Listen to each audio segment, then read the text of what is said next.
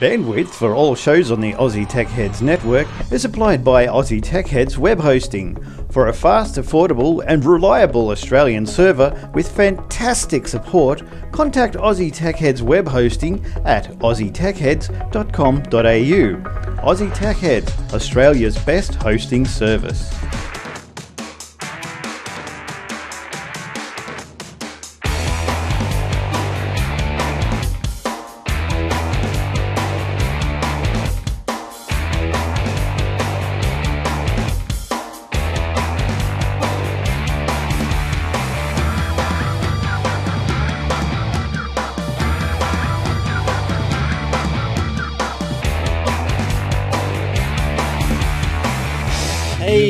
Hey, episode 361, Aussie Tech Heads, the 3rd of October 2013, actually, 2013. And big thanks to Will and Shane for standing in for me last week. I was out on me back flat. I was, had a, I don't know, cold or something, you know. I had the man flu and, put me on me back. So, still a little bit of a sniffle, as you could probably hear. But anyway, lot better and be up and at 'em, ready for another show this week. So welcome back me. And also tonight we just got Will. Hey, Will, how you doing? How do? 2 weeks in a row. This is like a special treat. It is, isn't it? I've lost my mouse. I can't switch to you. It's around here somewhere. Yeah. Now you've done it. Now I have. Maybe everyone's just going to have to look at me all night now. Make it stop. Hang on, what's going on? Must be. Unless, of course, you're watching the stream, in which case I can switch video and you can look at, like, laughing dogs or something. There we go. I found it. All right. It was way over there on the 5th screen. So how you doing, Will? Good? Yeah, not too bad. It's another hot day today. Yeah, so I was watching the stream last week, actually, like when I was laid up, I was actually watching you guys, and you did a very good job. And it was a hot day. You looked like you were really in the sauna last week. Well, the problem, and you would know this problem, and anybody who's into serious audio will know this, that you can't have a fan or an air conditioning in the room that's close enough to you to be effective because the microphones pick it up. Mm. So I had the fan on, but it was that far away that it was like, you know, but see, the air was hot by the time it was getting to me. But that's when you get yourself a maybe a manual, a physical mixer, Will, and you get the gain and you turn the gain down. No, it's just wind is one of those sounds that penetrates the and microphone. By Jove, there's a lot of wind up there. Oh yeah, I got plenty of wind. All right, so tonight's episode is brought to you by Aussie Tech Heads Web Hosting, athwebhosting.com.au. Go and check them out for some great plans, fast Aussie servers. From $5.95 per month, get you started, but average price is, I suppose, the most popular one is $6.95 per month. Get you started for sure. And we've got quite a few plans going on, so thanks to everyone that's trusted the Aussie Tech Heads Web Hosting. You also might have heard about the Aussie Tech Radio, aussietechradio.com. It's 24/7 shoutcast stream, heaps of shows on there, techwebcast.info. Another great little show that we rebroadcast before our live show on Thursday nights, and they've got a guest every week, new guest every week. Very, very interesting show, so get in there. They get themselves in the news every now and then. They talk to Foxtel and they get scoops and all this sort of stuff, so they're going good. Heaps of other shows as well, so join in aussietechradio.com. New shows up every Friday. All right, now I think let's look. I don't know, Shane's in overseas. I think he left today, so he's happy holiday, Shane. He's off to the US of A. So he'll be a roving reporter for the next few weeks. Yeah, if he gets enough bandwidth to come on in, to dial in. So, hopefully we'll hear from him. Yeah, hopefully. And Warlock should be back next week.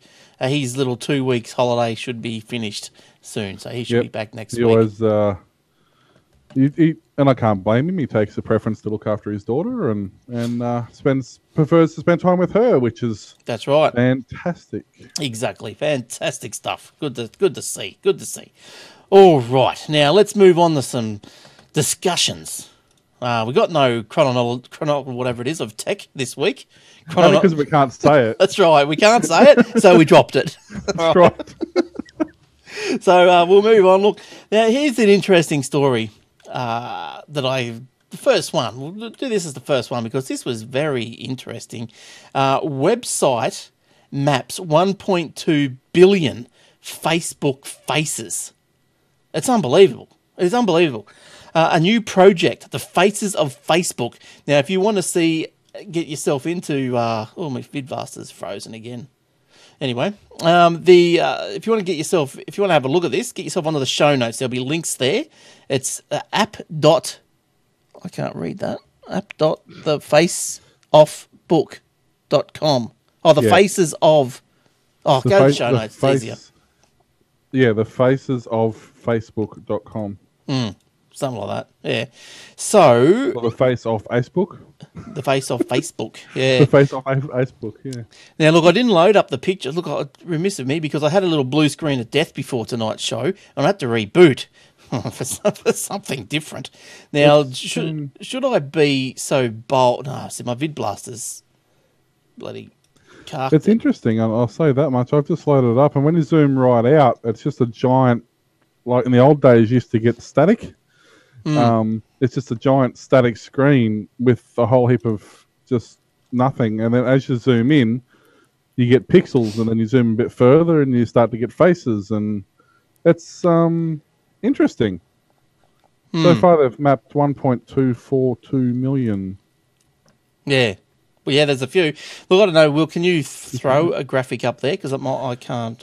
I can, if you give me 2 seconds. I wasn't prepared for this, but I can do it. I know, I've got the graphics here, but my VidBlaster has failed once again. A new computer is on its way, hopefully. Hopefully. Yeah.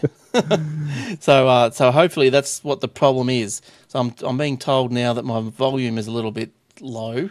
No, I'm good here. I should be good. Yeah, it's just a stream. That's okay. It's my end. I can... All right. No, I can't show you because I can show the stream. If you're watching on the stream, you'll see it. But I have no way of showing you because I'm not set up for that. All right. Well,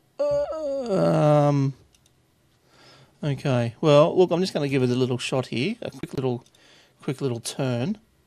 Oh, there we go. Hopefully that video didn't break up then. I'm just going to try and do a live ad of a VidBlaster module. Let's see how this goes, eh? Because it should be fine. I went to the trouble of getting all my images together. So, you know, I've got to get them going. Might as well use them. For those numerous people that do watch and download the video, well, you know, they want the thingos, don't they? Now, where did that go?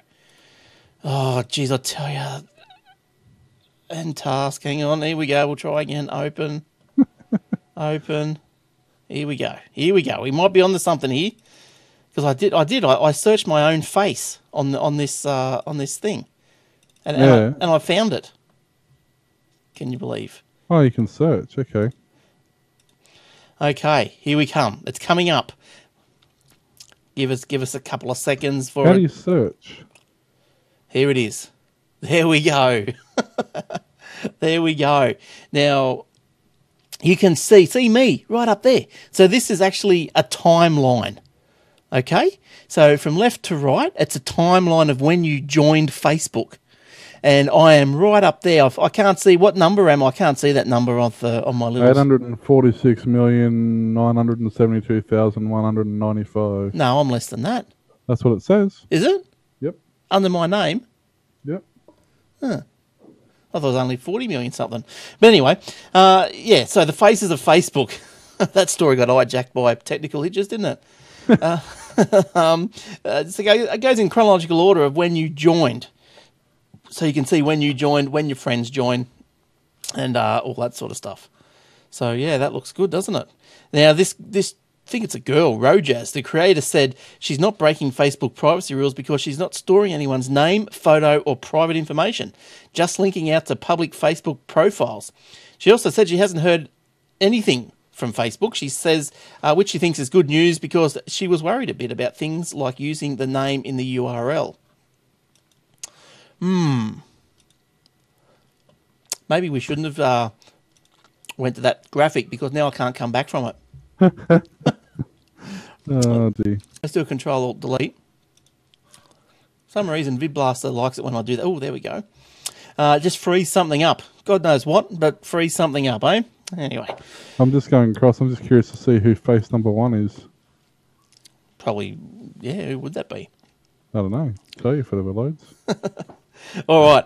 Well, while Will's looking at that, so that's a good one. So sorry that story was a bit drawn out, but anyway, it's someone's put up the public pictures of 1.2 billion faces of Facebook.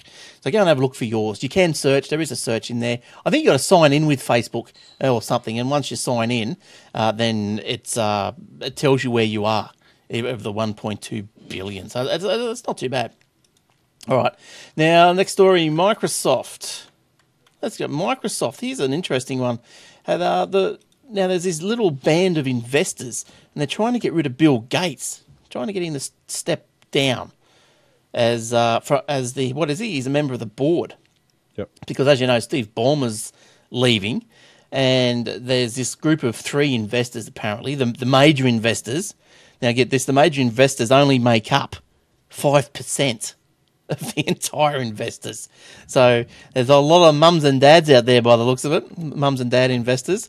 So 3 of the top 20 investors in Microsoft are lobbying the board to get Bill Gates to step down as chairman. As we know, Gates co-founded the company 38 years ago. Steve Ballmer's been under pressure for years to improve the company's performance and share price. So, yeah, so he hasn't done really too much, has he? But hang on, how's that going to work? Because there's 3 investors who collectively own 5%. Bill Gates owns 5%, and he's one. That's exactly right. Really, his voice is stronger than their 3. Yes. Oh, that's right. It's only so they're collectively they're 5%. But you've got another. So with then what's his name? Bill. He's 5. So that's 10%. So you got 90% of the. I'm sure 90% of the other people are quite happy for Bill to stay. He's the figurehead, isn't he? He's like Steve Jobs and Apple. Yeah, he's the co-founder. So that's right. But it's funny. He used to own, 49% of the Microsoft before it went public in 1986. But he sells about 80 million shares per year under a preset plan, which, if continued, will leave him with no financial stake by 2018. So. All they've got to do is wait. They don't have to kick him out. They've only got to wait another 5 years anyway. Well, I'm sure he's not going to let his funds run dry.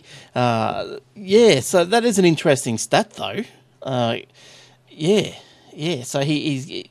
he's not leaving any of his fortune to his kids either, is he? I think that he might have left them 10 mil each or something, but he's not giving them most of his money goes back to his philanthropy. And concerns. The Bill and Melinda Gates Foundation, who are quite involved in trying to get rid of polio, and I think them and the Rotary, I think they got the same. That's his side of the story, anyway. Depends on who you talk to. Yeah, right. So anyway, so good on him. I don't think he'll step down. I think he's got, I think these little group of investors, they're just scared that, because he's probably an aging type, he's an aging human, that his thoughts are probably in the past. There's no more visions there. But I think, I really think that Bond was probably the person to lay most of the blame at his door, because that Surface RT, I can't believe they're still bringing the second version of that out. I really, really can't. They lost $1 billion on that, 900 million, and before they pulled the pin on it. So who knows how much they would have lost? Yeah, but now they're doing version 2. So what gives there? I really don't get that. But anyway, that's what's happening there. And I did have another Microsoft story, but I'm scared to scroll. Yeah, no, there's another Microsoft story I was just reading about. Well, it depends if you believe the headline or not, but according to the headline, it says, dodgy Microsoft pirate slapped with 800,000 in fine. Now, Software Paul was recently ordered to pay $5,000 in compensatory damages plus 300,000 additional damages for what the software vendor said, i.e. Microsoft, due to the flagrancy of his repeated infringements of Microsoft software copyright. Now, Software Paul had turned off all updates on all 4 copies of Windows in an effect to avoid detection. That's written really badly because what it means is 4 versions of Windows, not 4 copies of Windows, because he's actually previously had 1400 or nearly 1,500 counterfeit discs seized by the Victorian Police. Yeah, that's going to catch up with you. Like, well, I mean, yeah, he was selling out of the markets or something, counterfeit windows, but like, let's assume that he managed to sell all. What did he have? He had 800 and 1,500, so 2,300. So let's assume he managed to sell all 2,300 copies of Windows. He's already been forced to pay 70 grand, and now he's been forced for another 300, so 400 odd thousand. So the headline's wrong. It says 800,000. I don't know where they got that from. Yeah, no, I think that what the headline was for is it's not just for Software Paul. It's for the whole lot of them. There's been a few. There's been a few convictions of late, and I think he was one of the higher ones with 300,000. He had to pay. There's another guy I think had to pay. There's one 30,000, but it doesn't matter. These discs, Software Paul had turned off updates on all 4 copies of Windows in an effort to avoid detection. Some of the software was also infected with malware, so that's why you don't put bloody dodgy stuff into your machine, because that's probably why you keep getting problems. That's why you don't put Windows on your computer, because you keep getting problems. That's right. Because Microsoft's involved. Yeah. But anyways, if you turn off updates, it's probably better. Now, look, I had a graphic to go with our thing of Bill Gates just before. I'll put that up again because I've gone to the trouble to get these photos, so I might as well. I've got to put them up. So now, cast your mind back to they want to get rid of him, and I found this one of Bill get stuffed. I thought you ended the whole pie in the face thing. Oh no, I got him given the forks. Well, use your imagination a bit. That's it. Yeah, but anyway, So there's another Microsoft story, I think, in there swimming around there. Will, what was that one? Yeah, there's one about another really catchy headline. Microsoft apps now support 81 Windows devices, Windows 8.1 devices. So basically, the devices that can share the apps have gone from 5 to 81. The users can roam with their apps, use them across multiple devices. So basically, it means you can install an app on mobile Windows, on Windows 8.1, on Windows, whatever it's embedded on. So it allows you to share the data and the program across different apps. Now, this was their thinking. When did that come out? Like 6 months ago or thereabouts, or probably more. It'd been nearly 12 months ago now when that came out. Yes. And that was their thinking right from the start. And so 12 months later, they've managed to go from 5 to 81 devices. But that's good. Is that good or not? Well, good for the consumer if they've got 6 devices.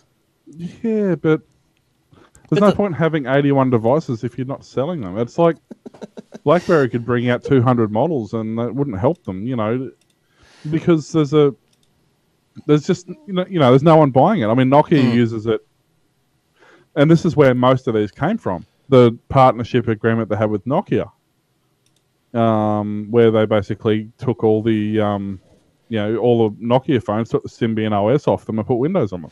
But this is obviously not aimed at the home user. Is this like aimed at a business? So they download the app once and then... No. It's aimed at the home users. The idea is you can take your Windows, what we're talking about before with the, bringing out version 2 and all that, and between that and your Windows tablets and your computer and these mobile devices. For example, if you're watching a movie at home on your computer or your media center, and then you stop that halfway through and you go to the airport and you sit at the airport, you hook up the Wi-Fi on your phone, you can watch that movie from where you took off and things like that. So it's definitely aimed at the mum and dad side of it. The problem is no mum and dads own these devices. But Apple's a 10, is that right? Or Apple 5 or 10? Might be 10, I think. What? Devices off the one Apple ID. Yeah, no, this isn't talking about the Apple ID. This is talking about the devices that are capable of actually running that sharing style program. As in, so it's in like you download the app once and then you can share it with the other 81 devices. Yeah, that's what I mean. It's not saying how many licenses you can share for that app. It's just saying there's 81 devices available that can do it. Much like the Android marketplace is the same in some respects. They can do that. Like you can have, especially if you've got a Samsung, every Samsung device can effectively become another device with, TVs and tablets and phones. You can share them across anything. Oh, yeah. It's unlimited, basically. Well, anyway, this is starting October 9.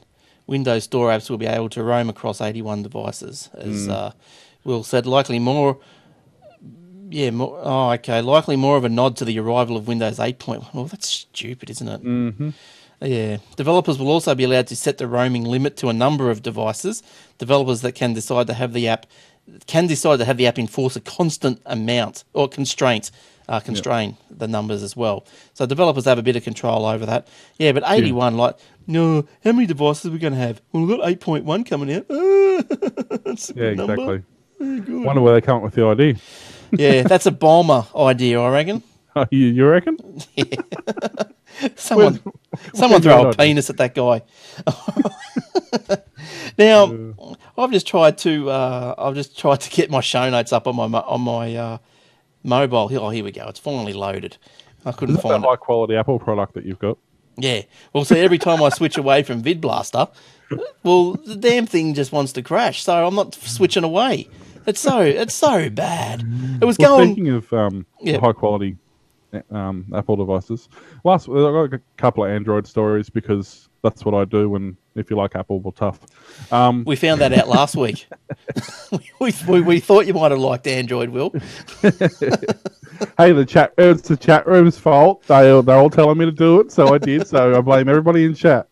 All right. Well, bring us up to date with Android this week. What's happening? Okay, so a couple of things. Follow up to a story we had last week about the Android watches. In particular, the Samsung one that's coming out. Sony's kind of beat them to the punch in some respects. They have bought out the Sony smartwatch, which you can get at Kogan for $149. Now, it's compatible. It doesn't really run Android in the true sense. It runs kind of a very bare bones operating system that'll let you handle calls, do MMSs, SMSs, emails, Gmail, Facebook, Twitter, music, calendar, and slideshow. That's about all it'll actually do on its own. But what you can do is you hook it up with any Android phone with running Ice Cream Sandwich or version 4 or better, and particularly anything that uses the NFC, the near field communications. Oh, yeah. Because it will chat via that rather than wasting battery power on Bluetooth or Wi-Fi. But you can do things like you can use it as a remote control for your camera. So you can have your camera mounted somewhere, and you can log into it with your watch and watch what's going on with the camera, for example. Yeah, okay. It's got a battery life of 3 to 4 days of normal use, with it always on, charges via USB, has a 1.6-inch screen, which is apparently very clear to read outside. It's not like a normal screen that you can't see. Mm-hmm. So basically it's... You getting one? Well, I think I prefer to wait for the actual Android phone just because I've had... It might have even been the version 1 of this. I don't know if it was the version 1 of this one or a Chinese version of it that basically did everything this one does. And if you don't have your phone on you within range of the watch, it's pretty much useless. Yeah, you can't. Right. It doesn't support Wi-Fi on its own. It doesn't support 3G on its own. It doesn't support any of that. It all requires the phone. So if you've left your phone in the car and you walk inside, well, the only thing you can do is check the time. So sweet. I think, don't get me wrong, it'd be neat, especially if you're in a meeting or something and you're not supposed to have your phone, you can still check your messages and stuff. But I think if you want true functionality, you really need to wait to get the actual Android phone. Yeah, right. And that's all right. I actually saw that ad from Kogan come through, and I went, oh yeah, I thought you'd be all over that one, Will. What else? Did you have another little Android story there? Yeah, Android tablets are now officially outselling iPads. Officially. Recent figures released says that Android has taken the highest selling tablet. Now they're not saying Android operating system. I'll read the story now. It's not quite as good as it sounds. Being selective with numbers can make your products look good. Now, according to this iPad, the selling price of Android tablets rose by 17%, and iPad prices dropped by 17%. But the 7.9-inch iPad mini accounted for 60% of all iPad sales. I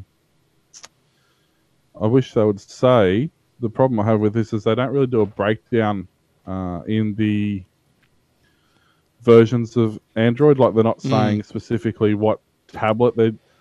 But I suppose, like it's just logical that Android is going to sell more because there's so many devices. That's what I was going to say. Like, it's kind of a little bit creative in the marketing side of it, because I mean, there's 200,000 Android devices or 150,000 Android devices or something activated every hour.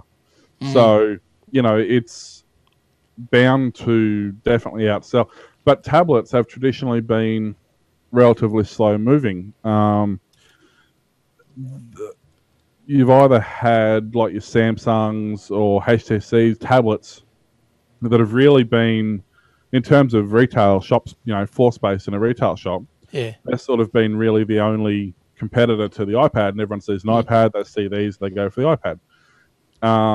It's only recently that the Chinese tablets have sort of caught up, and because a lot of people bought a $50 Chinese tablet, they were really upset by it, so they didn't like the Android experience. But now that Android 4's come out and it's very similar across even the cheap Chinese tablets, the experience is very similar. Android's starting to become more popular again because you can jump from one device to the other and it's the same. And a $50 tablet may not be as fast and may not have as much memory, but at the end of the day will probably do the same thing as a $500 tablet. So the market, I guess, user base is expanding. Have you still got your Pendo? Yeah, I actually still have the Pendo pad, believe it or not. Yeah, right. It sits in my room. It's basically a glorified photo frame that we stream. It just streams what's it called? Online radio. It just streams that all the time. Yeah, right. And does YouTube videos and stuff. That's pretty much. But I mean, that's an example of a $50 Chinese tablet. At the time, it was not a bad buy. When it came out, it was not bad. Now it's completely outdated, but it still plays a YouTube video. Yeah. Still plays Angry Birds. The battery life's still all day. This thing's 4-year-old now, and I still got a full day's battery use out of it. Can you root them? Yeah, a lot of them you can. But you've got to have because I know we bought a cheap one from Domain. I think it was a Alcatel or something. Yep. And but it's just getting slower and slower and slower. It's one of the kids just just go through the Play Store. They download whatever they want to. It's just what's the best way to clean that up? Like, just do a factory reset to start with. Just try that. Yeah. Well, will that bring it? What will that do? Will that bring it back to the way it was when you bought it? Oh, really? Yep. Oh, easy. How do you do that? Just go into your settings. Yes. Go into your settings. Oh, okay. Yeah, I think I can scroll remember. Down once you're in your settings screen, just scroll right down to the bottom. Yep. It should have. It's either in About Device. Yeah. Right down the bottom, or it'll be in Security. Yeah. Okay. Sweet. All right. I'm gonna try that because it's just getting really, really slow. And I did put an antivirus on it, and and I'm trying to kill all these apps, but they've downloaded a lot of crap that just. I mean, even on this phone, which is the Note 2, even on this thing, I do a factory reset probably once every 3 months. I don't need to, but I find it just because I'm the same. I'll install a heap of apps and then never use them again. So, other than a handful of apps I use regularly, I pretty much every 3 months do a factory reset and go again. Now, what about clean things out? What about now? They play Minecraft PE on it. Now, a factory reset's going to get rid of their game data. It should get rid of the. They shouldn't get rid of the game data because that should be stored on the storage part of the drive. I mean, always back the device up first, but the storage part of the drive shouldn't be affected. It should only be the program part of the drive. Right. Oh, I'm just going to reset it. I'll ask him. Well, how am I going to back Minecraft up? Is it just like back up the everything on the device? Just drag and drop basically, because you'll have two. You'll have the internal memory and you'll have the SD card effectively, or the external memory. Yep. So the app itself will have installed on the internal memory, but it should be storing all its data on the external memory. Yeah, I think you can. Yeah, go into the settings and you can depict what you want stored where, can't you? On some apps you can, some apps you can't change. There's some applications that you can store specifically on the external drive, so whether it's the SD card or whatever.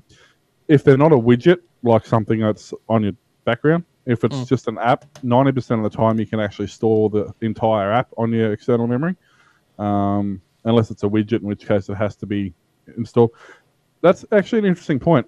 Keep an eye on your app size, because there's an app I used to use, and when I first put it on, it was about 12 meg.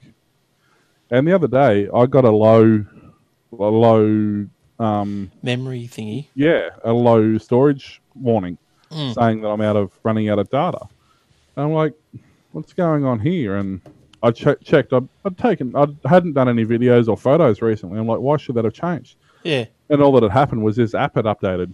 And I went and had a look, and this app went from the 15 meg or whatever it was when I first put it on to 1.5 gig.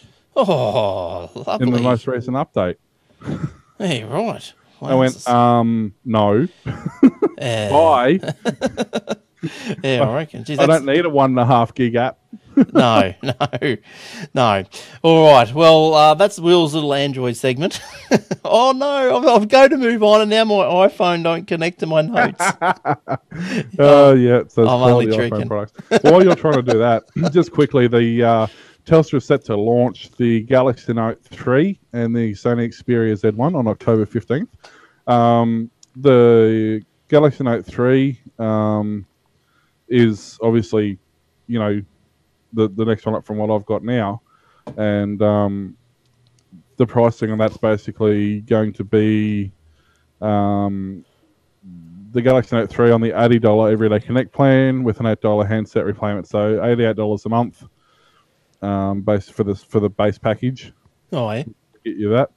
And then, of course, you've got it. I mean, to look at, it actually looks the same, but I believe the screen's a little bit bigger, but the actual phone isn't. They've narrowed the bezel and made the screen a bit bigger. Right. Slightly more powerful processor, things like that. The what's it called? The Z1 will be comparable in specs. I think the screen's a bit smaller, but the processor specs and everything are pretty similar to the S4 and the HTC One. And the pricing is about the same too, which will basically be around $9 a month on a $60 plan. So, as much as I don't like Telstra, I can't stand Telstra, but you want the coverage, you want the speed, you have to use them. Yeah, exactly. I love it.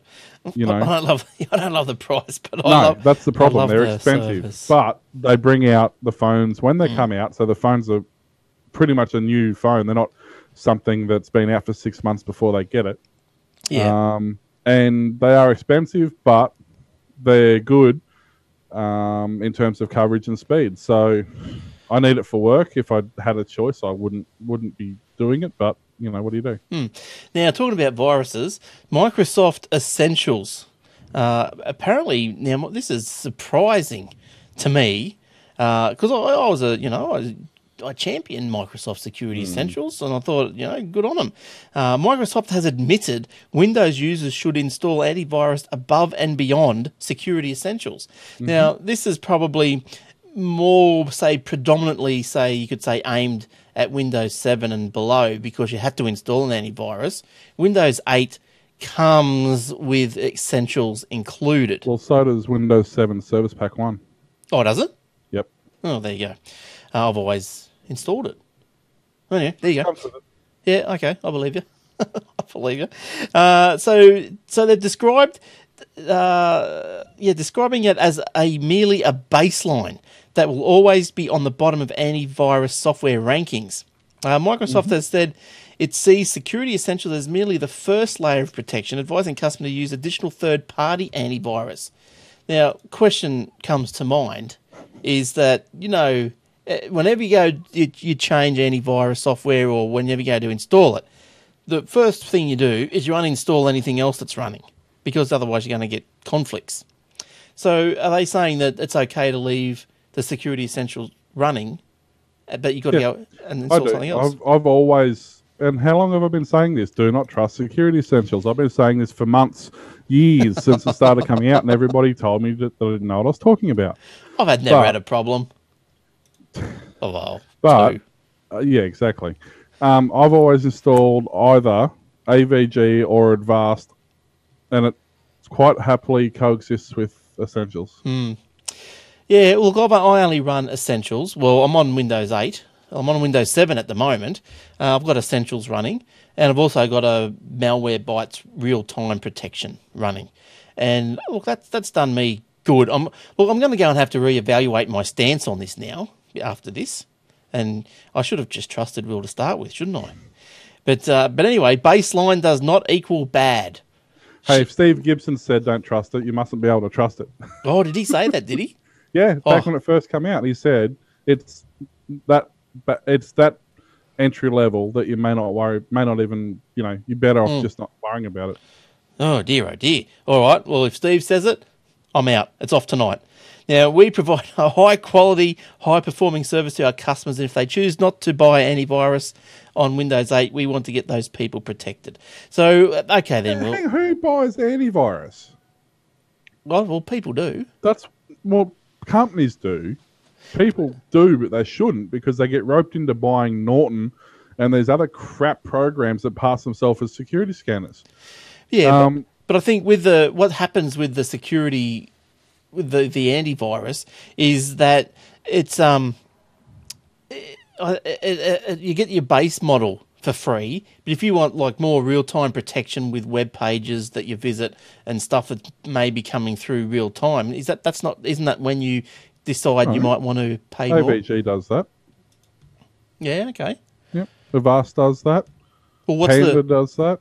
Well, what's the benefits of purchasing AVG? You do get other things, like you get advanced firewalls, you get a lot of this stuff, but a lot of that stuff the average person doesn't need.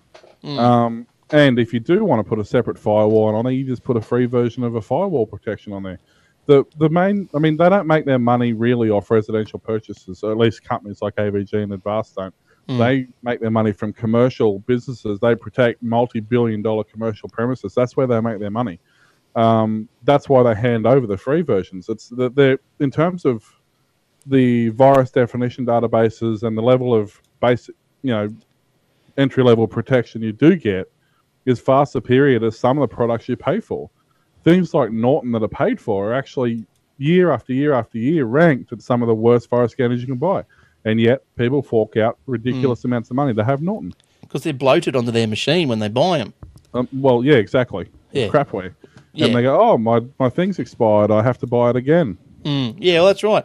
I think that, they do. They get scared into doing stuff like that. I've been to so many places, and the first thing I've done is taken Norton's off, and I said, oh, there you go, your computer's 50% faster already. Right. Norton, or back in the days of VET and things like that, that's the first thing you did was see what virus scan they're running, and if it was Norton or if it was VET, you say, the only way I can fix this system is to reformat it. Because they got themselves so embedded in the operating system that you couldn't get rid of it. Yeah, so what's your recommendation, Will, for a free one? AVG or Avast? AVG or Avast, depending on your system. Lately, on all my systems, I'm actually running Avast. I've found it to be slightly more lightweight than AVG. AVG's got a little bit heavy. The level of protection is the same. Year after year, they're rated at the number one. Both of them basically tie for number one free virus scanner. They're both about the same. Things like Trend Micro, NOD or No Open Doors, Norton, Computer Alliance, whatever one is, there's a heap of them. Don't pay for them. There's no reason to pay for them. All you're doing is supporting a bad product. They don't do anything. If you need the advanced protection of the firewall protection, maybe there is particular things that you specifically want to protect, then just buy AVG or Avast. Their basic protection, starts at $6 a year, depending on what you're buying. So, not what Norton's $90 a year. So there's no comparing it really. Yeah. And if you've got a lightweight system, such as a little EPC or a little netbook or an older system, you might still be rocking the old 686s and Pentiums.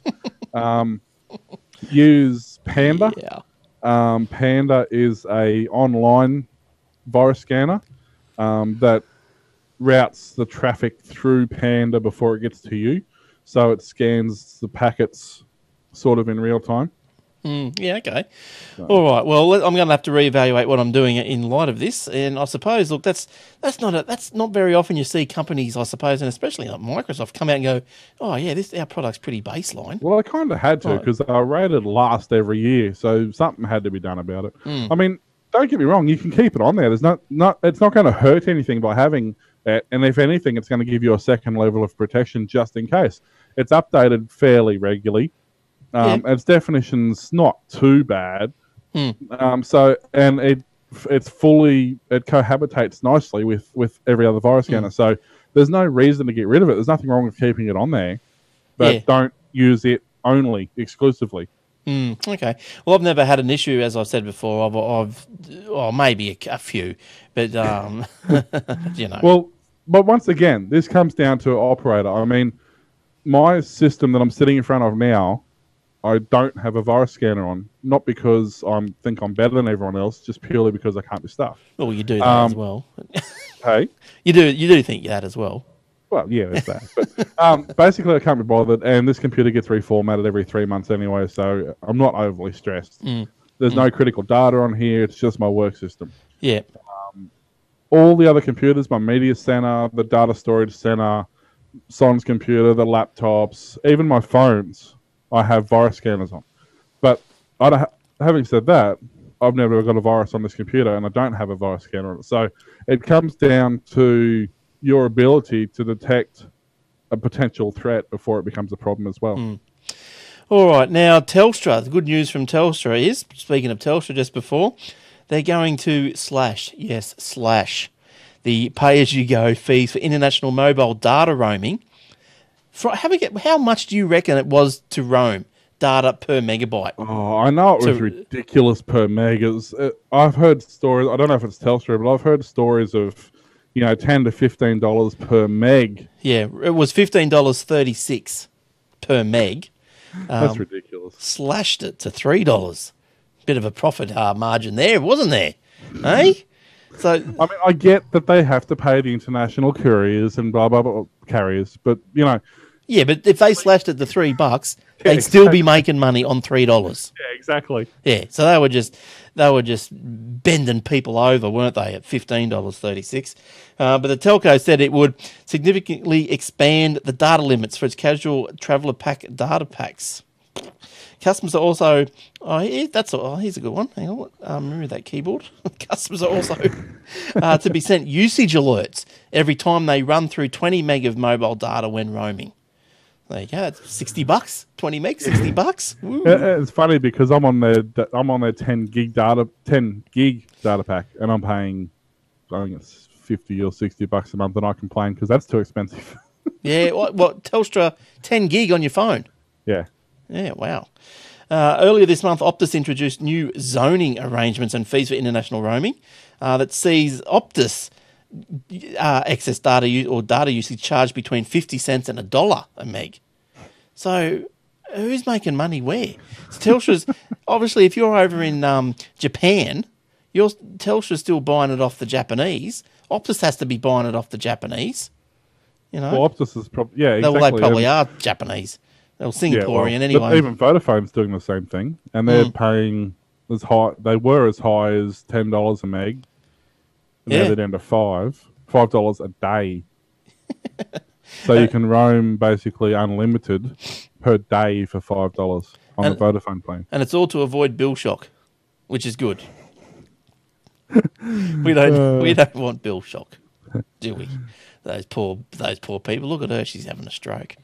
I Poor mean, love. who uses their existing mobile phone when they go overseas? Who are these people that do it? Nongs. I mean, the first thing you would do is go and buy a prepaid local card for wherever you are. Yeah. Oh, that's right. That's You right. know, like, Yeah. maybe you'll stick your SIM card in at the end of the day and just get any text messages or something that have come in, but you're not going to use your phone. Look, I've seen my home data usage just increase over the last couple of months to the point where, like, I'm still probably 7-8 days out of my plan change, and I've got to put the brakes on. What are you on? What plan? 200 gig. I'm on a terabyte, and we nearly hit that.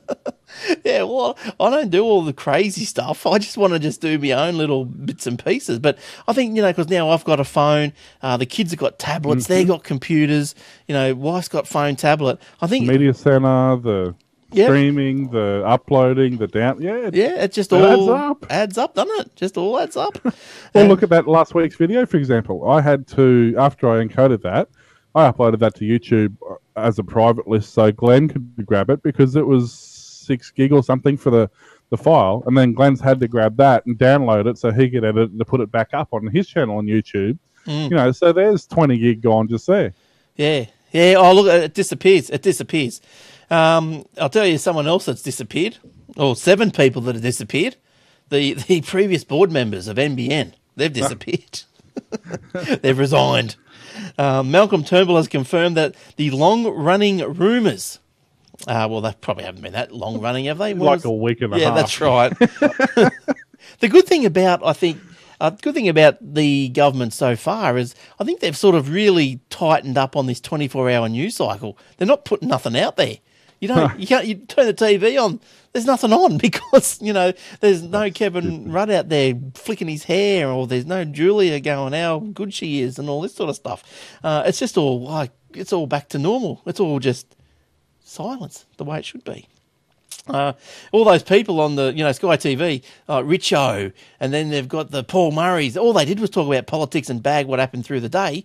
Well, they're going to be looking for new jobs pretty soon. There's been nothing to talk about. But anyway, Ziggy Swiftkoski is the new chairman of the NBN Co. Now, Swiftkoski will lead a drastically slimmed down board of 3, which apparently is the minimum that you can have to have a board. So they've really gutted Because the I think after that pig. it becomes a what's the thing? Blower board, not body corporate. Something else. Yeah. Partnership. Hey? No, it's a company. You can't get any... If it's less than 3, it's a partnership, isn't it? Oh, yes. No. A partnership can go from, I think, 2 to 20 or something like that. But then a company... Well, I think a company has to have a director, a secretary, maybe 2 directors and a secretary. Maybe that's how it works. I'm not sure. But it's something like that. But anyway, they've been slimmed down to 3, which is a good idea. Like, you don't need 7 people. Well, it wasn't working with 7. Let's see how well it works with 3. Well, 7 people, you're going to get 7 different views. That's why things took so long, probably. You got 7 different people trying to get, coming to some sort of unanimous decision or majority decision. The previous... And I'm unanimous in that. That's right. Good on you. What's her name? Slocum? Slocum. Yeah. Swiftkoski will act in the position also of CEO until a new appointment is made. Now, Swiftkoski comes to the role as a fairly, with it, sort of a character, as far as NBN and telecommunications goes. He served as Telstra CEO from 1999 until 2004. He had previously worked at Optus and Kodak. Now, the new board's first task will be to undertake this 60-day NBN strategic review. That review will set out options for a faster and more cost-effective project roadmap, which will include a plan to revise the technology of the NBN from Labor's fibre to the home model to the Coalition's preferred fibre to the node. Now, look, I don't particularly mind if it goes to the node. I think you can pay if you wish. This is the plan. You can pay if you want to bring it to your home. It'll probably cost you a couple of grand. But look, if it's at the node, Labor's going to get in another, 6-9 years anyway. So now they'll go, oh, I've got a great idea. Let's get rid of the nodes and bring them to the homes. And the thing is, Liberals have already built it to the node. And it'll already be there at the end of your street, and then it'll be just a quick little whoosh, whoosh, whoosh, whoosh, hook up. So that'd be good. Yeah, the problem is, it's great in theory. The problem is if it goes fibre to the node, it's still in charge of the telcos. And they'll go, oh, no, you've still only got cable in your street, and you can still only have your 2 meg upload because that's all cable, which is a lot of crap. But they're going to continue to use the party line. So whilst it will free up the back end, it's not going to change anything from our point of view. And the problem is we still have a bottleneck going overseas. We can have, 1 million terabytes a second in Australia. That's not the problem. As soon as you try to go overseas, it dies in the arse because we've got one cable that's running at like 200% capacity. That's right. Well, Will, speaking of overseas cables, iiNet signs up for the Hawaii sub-partner cable. How's that one then? Now, Trans-Pacific cable contender Hawaii said it received a letter of intent from iiNet for capacity on its proposed new link between Australia, New Zealand, and the west coast of the US. So now this link, let me have a look here. It's iiNet is going to take express interest in 5 terabits a second. New Zealand provider Voyager has expressed interest in 20 gigabits per second, and the capacity of the cable will be 20 terabytes a second.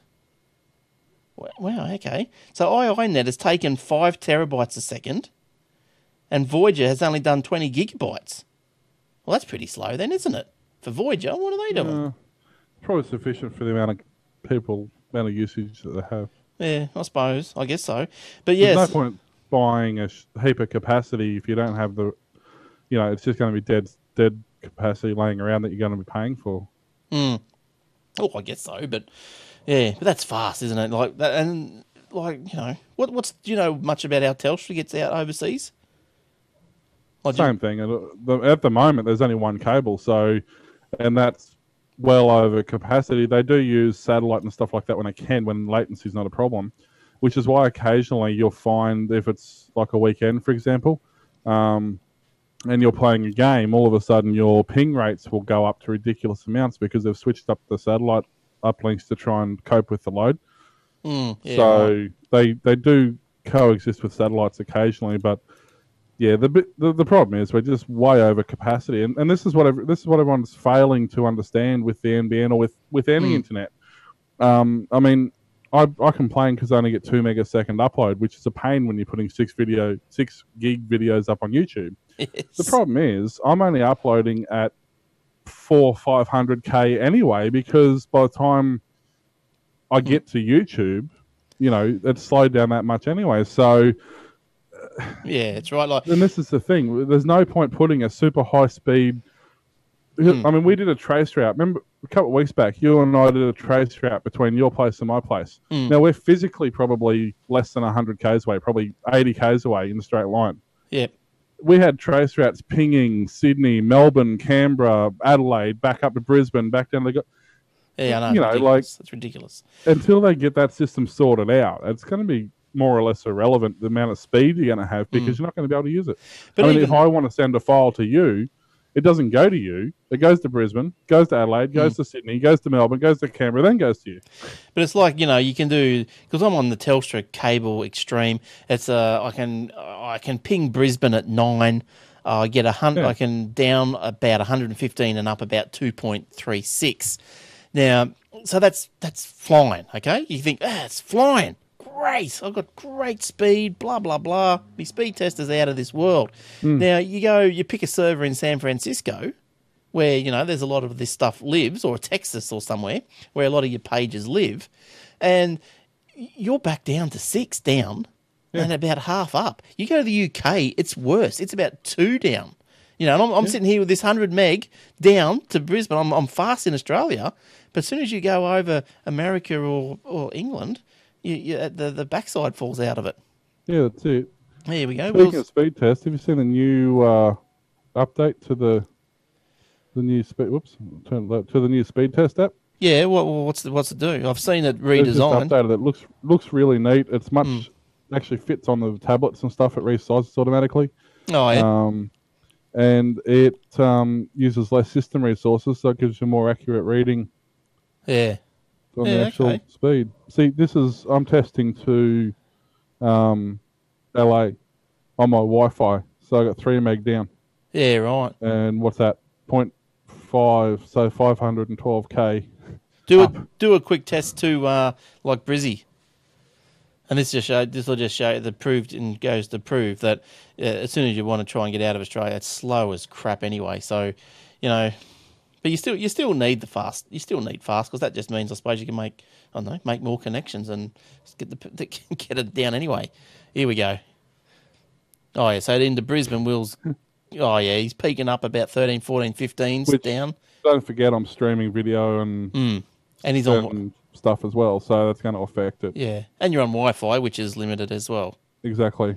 Yeah. So, but I mean, you can see the difference straight away. We've gone 8 times faster. Yeah, just by going to a local server. Yeah, so I think maybe the federal government should start laying more cables. And, undersea cables, yeah.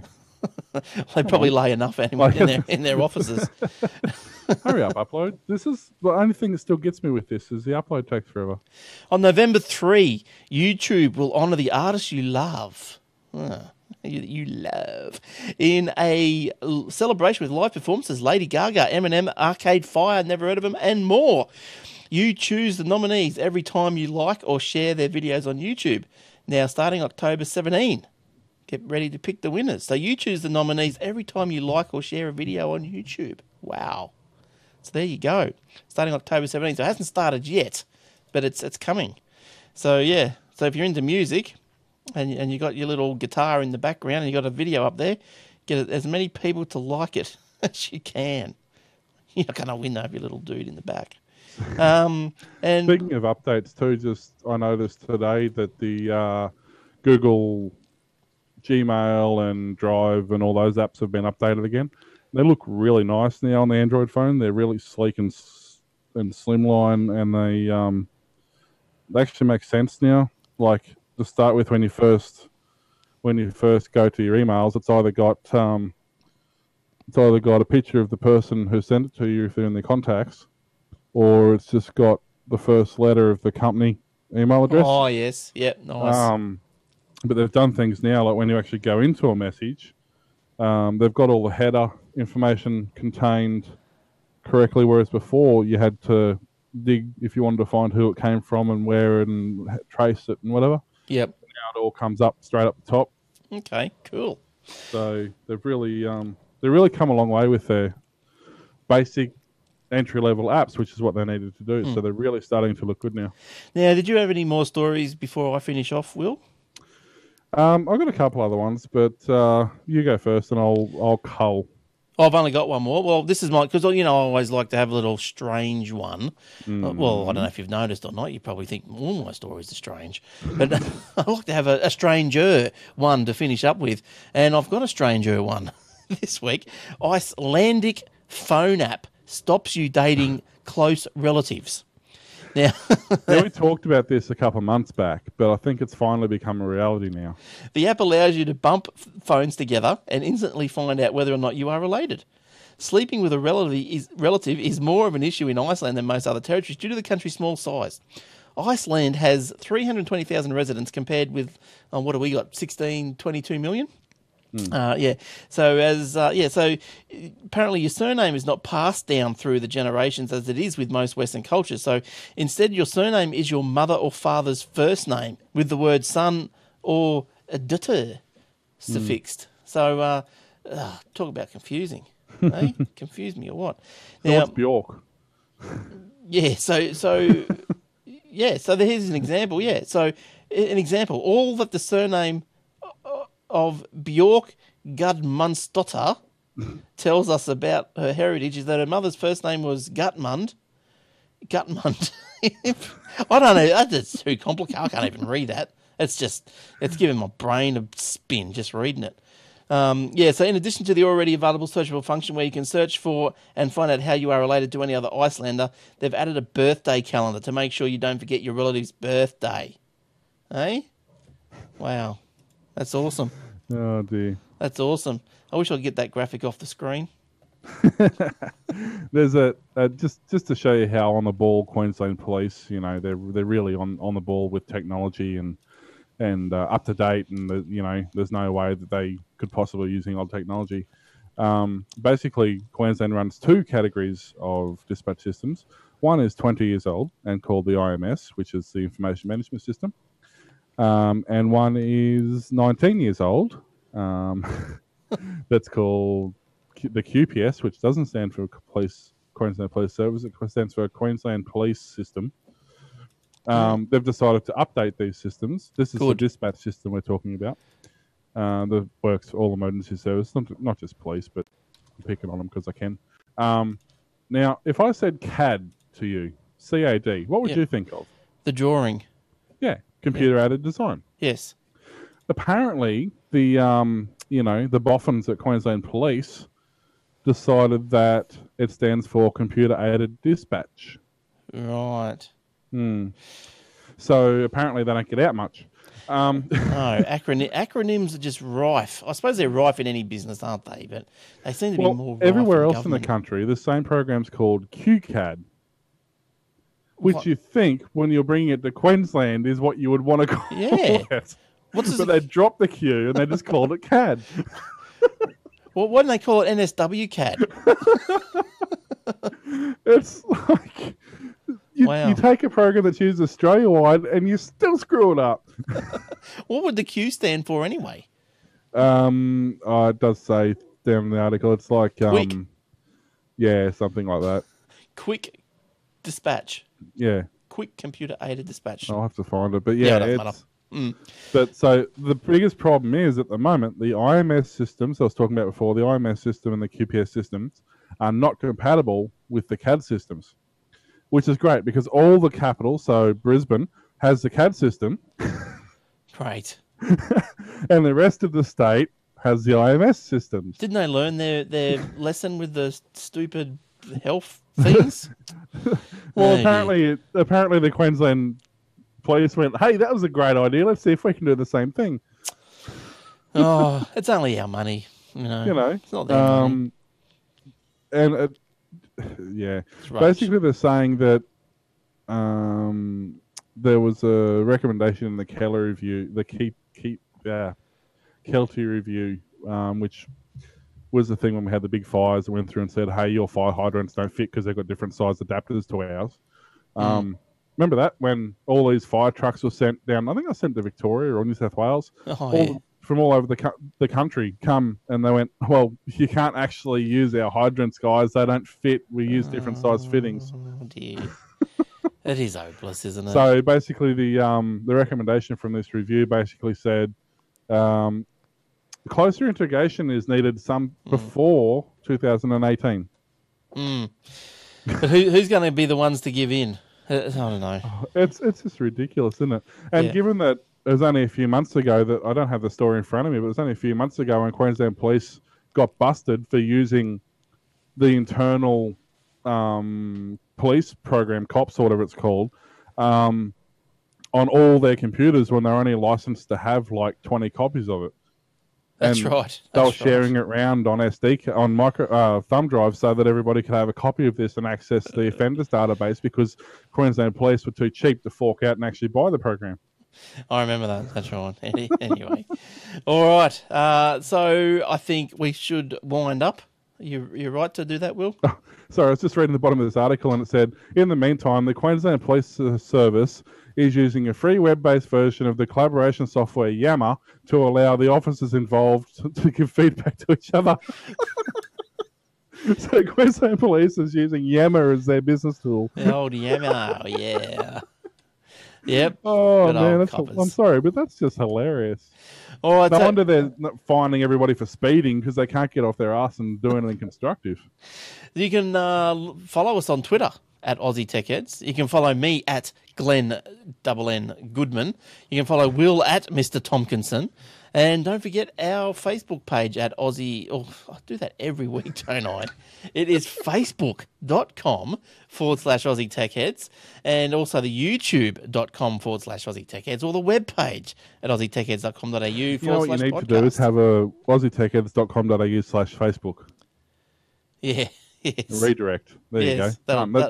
There's your project for the week. That'll fix it. And hopefully next week, for those of you who don't know, I did buy a new computer. I haven't put it together yet. Probably sit on the shelves for 6 months.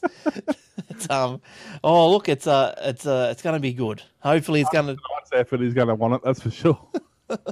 Hopefully it is going to it's up to date. It's a brand new, what is it? Intel i7 4770. the dark side. Chip, an Asus Z87 Plus motherboard, water cooling. Oh, look out. You spent 3 times the money and got half the system, yeah. Oh, I hope It all not. started when you bought the iPhone and it just went downhill from there. Nah, this thing is supposed to just ramp it. So let's hope that I can do a lot more with it and stream and no more VidBlaster crashes and all this sort of stuff. You mean things I don't have a problem with? Yeah, some of those things. Just like that. On my AMD system that worked perfectly fine, that's half the price. Oh, you gotta swap and change, you know.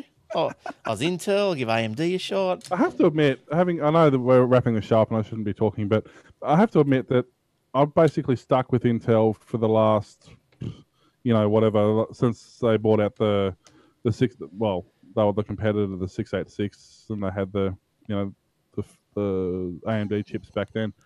And I've pretty much stuck with them, and 95% of the time, it's proven to be the right decision. There has been a couple of times where, maybe not, but for the most part, it's always done me well. Well, look, I've just had so many crashes. I just thought, well, I want to go to the chip where these things are probably built on, like programmed on. And not that I think that there's probably a difference between it, but obviously I do. I just wanted to just get to the same as what I think, whatever his name is programming his little VidBlaster on. It's the most important program of the week, and it's the only one that really fails every week. But anyway, enough of that. All right, that's about it. Oh, Will's talking instead of me as me. That's not me in the chat room in the lounge. That's Will. He signed in. He signed in as me. I'm streaming. I've got to be signed in as you. All right, so you can join us in the lounge if you want as well at aussietechheads.com.au/lives Thursday night. So we'll see you then, 7:30. Don't forget everything else, the paper, aussietechheads.com.au/paper. I think Will might have even mentioned it last week. That's right. There was tech stories, education stories, business stories, whatever. There's a heap of stories there. Just jam it up on your iPad.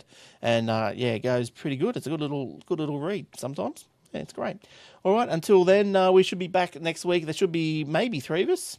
And hopefully we might hear from Shane, see how he's going over there in the old US of A, and see if we can. If I do hear from him, I'll ask him to send us a report on I don't know, his travels, his journeys. All right. So thanks, Will. We might see you next week. Yes, maybe we'll see what happens. See if I'm still alive. Cool.